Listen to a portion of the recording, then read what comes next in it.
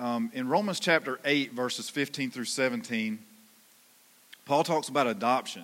And anybody that knows me, so that's most of y'all here, knows that adoption is special to me and to my family. But I don't want you to think that I just said, oh, I'm preaching one of these Sundays, I'm going to talk about adoption because that's one of my platforms. A couple years ago, I preached through the entire book of Romans. And this is just one of the sermons that can be a standalone sermon in that, and it's not necessarily me building or jumping the next step from the sermon that was the week before. So when you do these onesies and you pick something out of a series, you have to be careful that you don't get something that's going to rely on what you did the week before. So it was easy to pick this sermon, but that's also a reason that I did it. But with that said, I have been an adoptive dad since Kate's birthday, August 10th. I just got her attention. She looked up at me. August 10th, 2011. I'm just going to ask a question. Is anybody else in here an adoptive parent or an adoptive child? There's hands across the room, so we're not the only ones. We're among friends. But I have been thinking about adoption since some date in September in 1989. I sat in a hospital room with my dad and listened to a doctor describe to me what birth defect I had, and he told me that I would never have children. And that's part of the comments that I'm going to make a little bit later today in the sermon, talking about my own dad, my biological father, who is no longer with us. He died a couple years ago, almost, and me and some of my family who are here today are going to one of our favorite places in Georgia where we grew up this afternoon and just celebrate what would have been his birthday at a restaurant that is near and dear to us. So my dad, thanks Kate.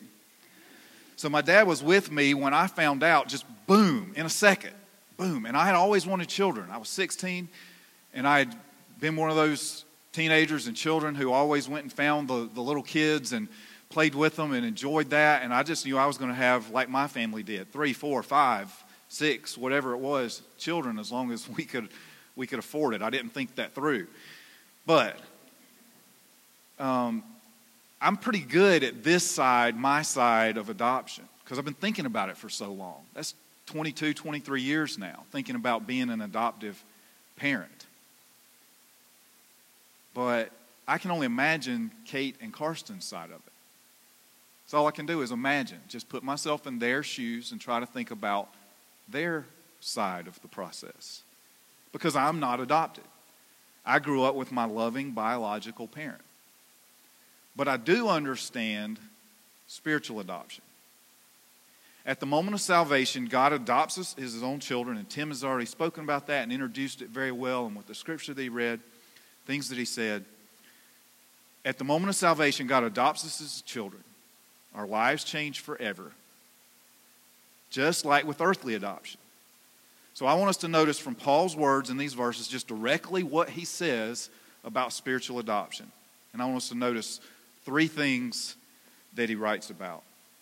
First of all, starting in Romans 8:15, is intimacy with God. He says, so you have not received a spirit that makes you fearful slaves. Instead, you received God's Spirit when he adopted you as his own children. And now we call him Abba, Father. When we know God as Father, we relate to him with intimacy instead of fear. Now, I want to be careful that we don't misunderstand this, because there is always a reverential fear in a relationship with God. But that fear changes when you know him as Savior, Father, Creator, all those things. It changes from a fear of judgment. I can't do wrong because I'm going to get kicked out of here. I'm going to get punished, destroyed. That fear changes from that kind of a fear to just a reverential awe. I don't want to let you down. I am sorry for hurting you, and it hurts me that I've hurt you. I want to please you. So the fear changes from that fear of eternal judgment to a fear of, just like with our earthly parents. We approach him with peace and comfort, even when we sin. Did you hear that? If you're not a believer here this morning, I hope that just the few things that we've already said has gotten your attention. that a relationship with God changes how we approach Him. We don't see Him as just ready to get us. We see Him as, everybody doesn't have a good earthly parent relationship, but you can imagine what it would be like if you didn't have one, to have a good earthly mother and father relationship with your parents. So we approach Him with peace and comfort. Even when we sin, we want to run to Him, tell Him we're sorry, crawl up in His lap. Maybe you can think about a time when you were 3 or 4 and still small enough to go and crawl up in your parents' lap. Accept both the discipline, the correction, and the forgiveness that came in that loving, safe relationship with your earthly parent. And receive His love in spite of your bad behavior, and know that you're not cast out. He's not finished with you. He didn't make you go live with somebody else. John MacArthur says, Abba is an informal Aramaic term for father, implying intimacy, tenderness, dependence, and complete lack of fear or anxiety. Modern English equivalents would be daddy or papa. When Jesus was agonizing in the Garden of Gethsemane as He was about to take upon Himself the sins of the world, He used that name of endearment, praying, Abba, Father. And also the Life Application Bible Commentary says, we are not slaves who cower in fear before their master. We are adopted children who can call God our Father. Calling God such a personal term indicates that we have an intimate relationship with Him. Now, you already know that this sermon is personal to me, so I'm going to make it a little more personal. Just to contrast the intimacy of an earthly good relationship from lack of intimacy with a bad earthly parental relationship. My mother grew up with an abusive, abandoning, alcoholic father. I was scared to death of him when I was a child. Even though my brothers and I have 3 brothers, we would go and spend spring breaks, Christmas breaks, summer breaks, anytime we could. They always lived within an hour of us. They lived on a farm in Williamston, right near the jockey lot. So we would spend Saturdays at the jockey lot as my grandfather hawked stuff and my grandmother took care of us. So sometimes he was around and sometimes he wasn't around. But a lot of times he wasn't around. And that's when we would go and spend several days. We would spend an entire spring break with them. My 2 cousins, they were both boys, so there were 6 kids that my grandmother would take care of for several days at a time. Those are some of the greatest childhood memories that I have. Barns all over the place. We had a hayloft that we could do all kinds of things. There were farm animals all around. There was an old chicken coop that was not being used, but we used it as a jail. And every one of us spent time locked in that jail and forgotten about for some period of time. And you just sit there and hope somebody remembers Kevin's in the jail. We didn't get bread and water, Jake. We were just there in the jail. So the grandkids stayed there for days. But when my grandfather returned, there was a long-distance phone call made. And it was, Mom, Dad, we're ready to go. We're ready to come home. Because we were scared of him. He was also mean, not physically abusive to us. He knew better because there were 2 dads involved. But we were ready to go. So we would leave. I knew from about age 10 that I could not wait to grow up to be big enough to pound on him. That was my goal. I was going to go back and I was going to wail on him. But I never grew up. I told you I was 16 sitting in a doctor's office trying to figure out what my problem was, why I wasn't growing. But when I did grow, I never went back and said a word to him.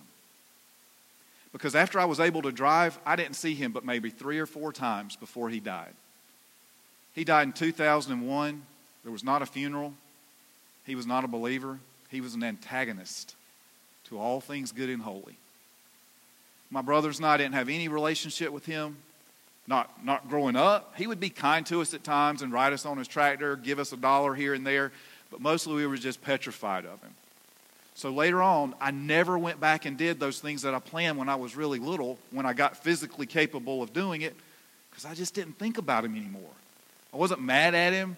I wasn't just thinking every day about God. I just didn't think about him at all. My life was so much more at peace without even thinking about him being a part of my childhood story. My memories with my grandmother, they were great. And that's the ones that I focused on. The week that he died, my mother called and told me, and I just said, thanks, Mom, for telling me. And I wrote a message for my youth that week called Leaving a Legacy. The only grandfather I ever knew was no grandfather to me. I never even think about him. What I do think about is that my mom, her sister, and her brother grew up with that kind of relationship with an earthly father, and it affected all three of them. Their lives have been, I'll just say, not what they could have, should have, would have been because of what they saw from their earthly father. I am so thankful that God blessed me with an earthly father who never made me feel like that. He never made me feel like that. Of course, there were times when I was scared of my own dad, but only when I'd done something wrong. I deserved most of the whippings that I ever got from him. Most. There's still a few that I blame on my brothers, but I deserve most of what I got. But aside from when I'd misbehaved, I never had a reason to be afraid of my dad. I never wanted to get away from home. I wasn't a kid in high school thinking, I can't wait to go to some college 3 hours away to get away from here. I didn't want to, and I didn't have to. I had a great relationship with my parents, with my dad. He let me take his 1-month-old brand new Ford F-150 to first week at Myrtle Beach, a day after I graduated. Why? Because he trusted me, and I trusted him. And I had a relationship with him where I knew I wasn't going to go and act like an idiot with it and then bring it back in shambles 7 days later and say, sorry, Dad, you can deal with the mess. He trusted me, and I had a reverential fear of him as my father, knowing that he's trusting me with this, and I'm going to take care of it. I'm going to be a good steward of this. It came back to exactly like it left. No earthly father is perfect, but my dad was a good model of what my heavenly Father's love is. Unending, not based on my performance, and self-sacrificing. My dad watched me, and I mentioned this already, but he watched me cry as a doctor told me I would never have children. And the rest of my infertility journey, he encouraged me and stepped with me every step. He sat and watched me cry in public one time over failed romance that I think God failed. But he told me all those things that I didn't want to hear at the time. I just wanted my problem fixed. But he told me all those truths, sitting in a public place with his grown son crying. And he just sat there and spoke God's truth to me and encouraged me. He encouraged me through my relationship and ultimately my marriage with Kelly in our entire adoption process. And I'm glad that he was a major influence, as much as they can remember and understand, before he passed, on my two children.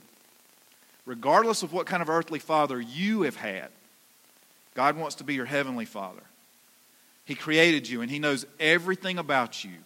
Good, bad, public, and secret. He loves you so much that you know this. He sent Jesus to die for you, die for your sins, and he adopts all who come to him through his Son and makes them his sons and daughters. Look at John 1:12 through 13. But to all who believed in him and accepted him, he gave the right to become children of God. They are reborn, not with a physical birth resulting from human passion or plan, but a birth that comes from God. The second truth about spiritual adoption is, the second blessing, is affirmation from the Holy Spirit.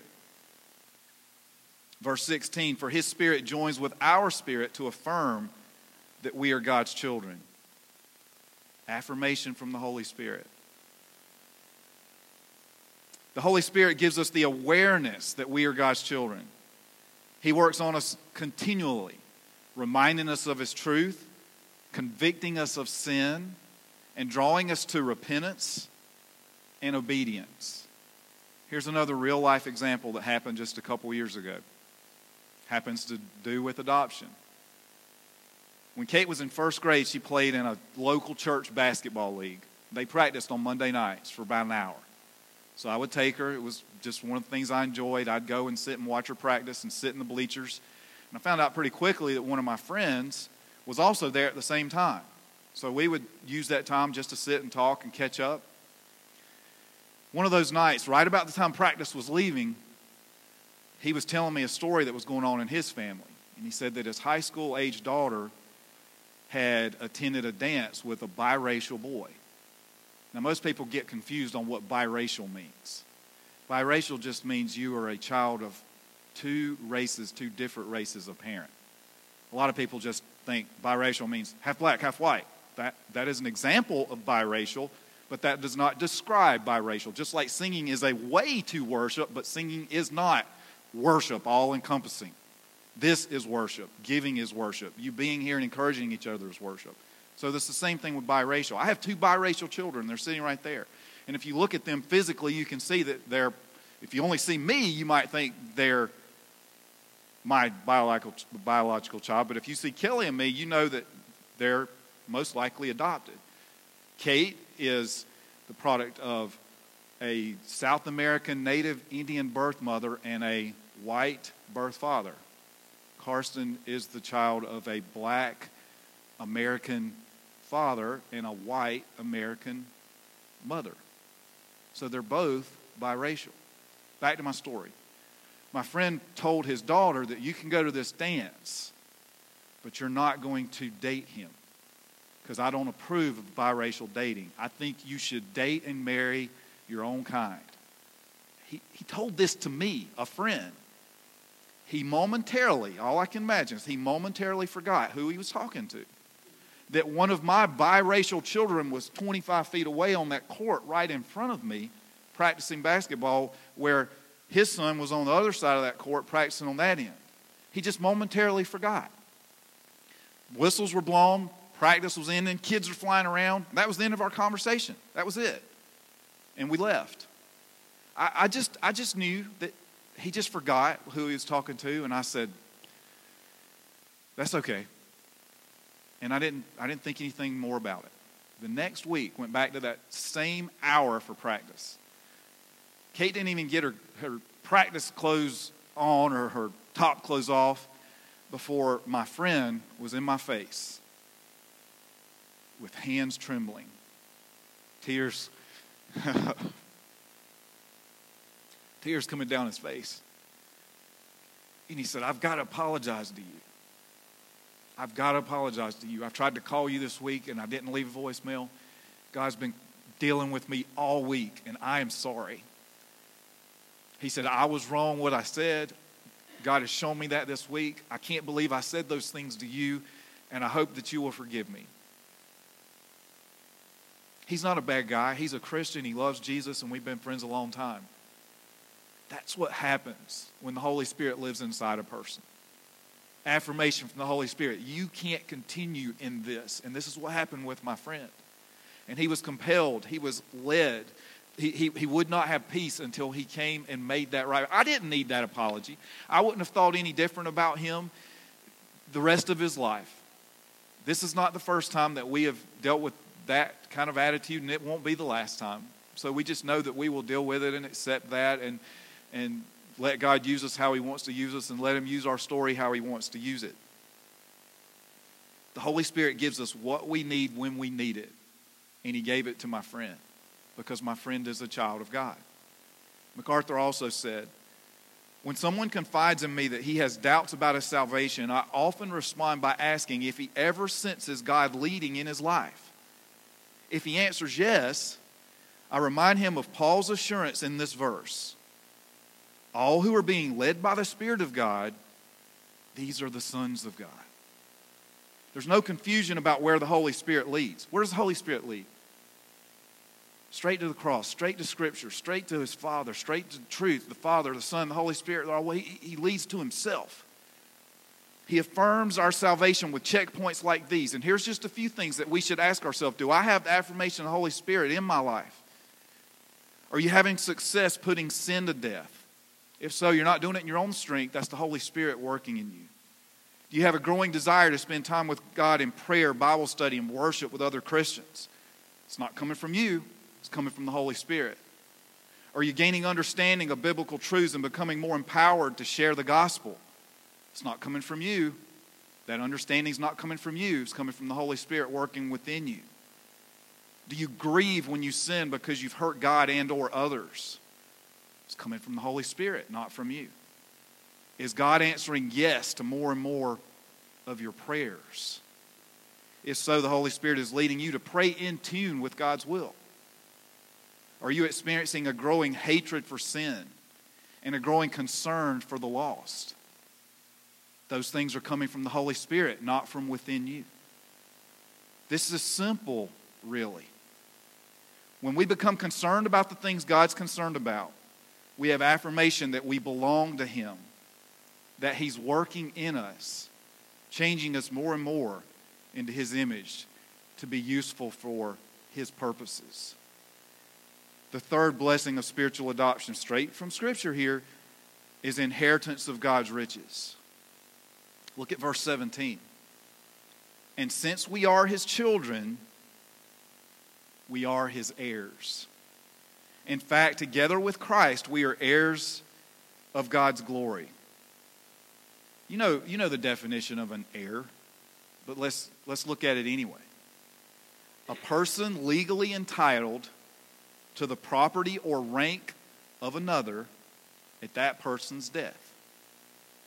Adopted children have, this was back in Roman times as well as it is now. This isn't something that just started in America.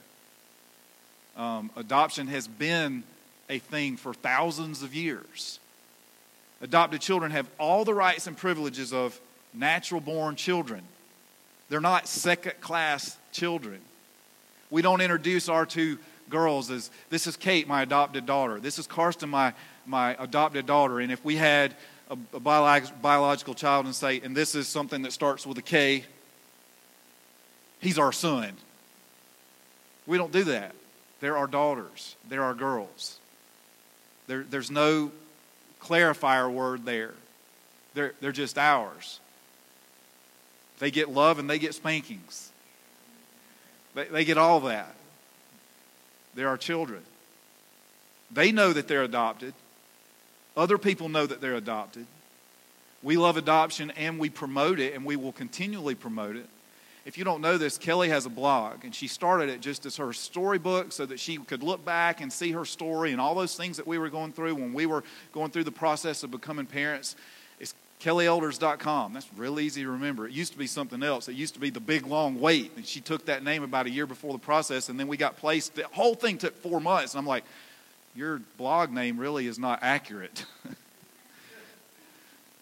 What a blessing that we only waited for 4 months when there's people that are waiting for years.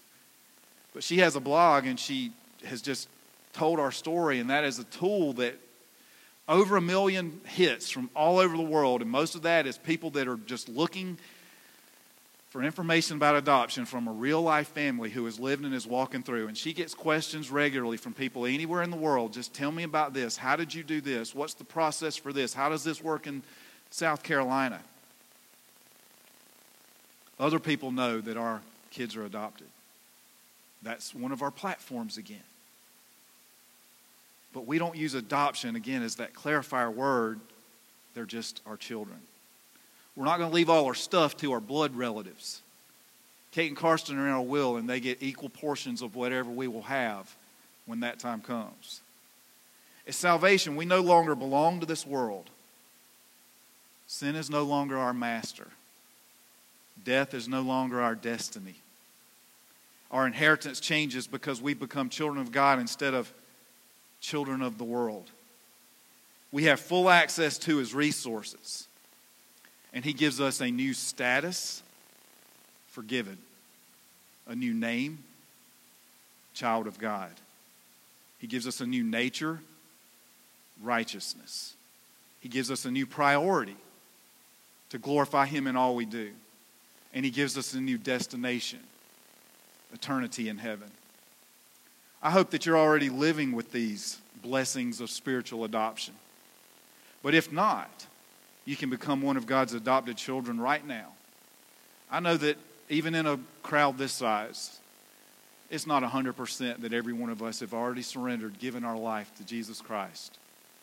So you have that opportunity now, and I'll go ahead and give this as an invitation. you are welcome in a few minutes to come down here and pray about anything, to tell us that you want to follow Jesus with your life, that you want to recommit your life, that you want to join this church. But you don't have to do that right down here. We have other ways for you to do that. One of those is a membership class, and this is just an announcement and an invitation. A membership class next Sunday right after the service in the room right behind these two doors. You don't have to sign up. You can just show up. But our staff is also here for you. You can contact us via the web. Our information is in the bulletin. If you need help making any of these decisions, that's some of the most enjoyable things that we get to do as pastors is talk to you about these things. So let us help you. And if you're the one sitting here and you don't already have an adoptive relationship with God our Father, I'd love for you to make that decision today, tomorrow, right now. You don't have to tell anybody. You can do that right now in your quietness. And then let us help you as you walk through that decision. You can become one of God's adopted children. Admit your sins to Him. Believe that Jesus died on the cross for your sins. He rose from the grave to give you eternal life. Trust Him with your life by surrendering to Him. And if that happens, the Holy Spirit will move inside of you immediately. And then those of us who already know Jesus will say, welcome to the family. Pray with me. Father, we love you.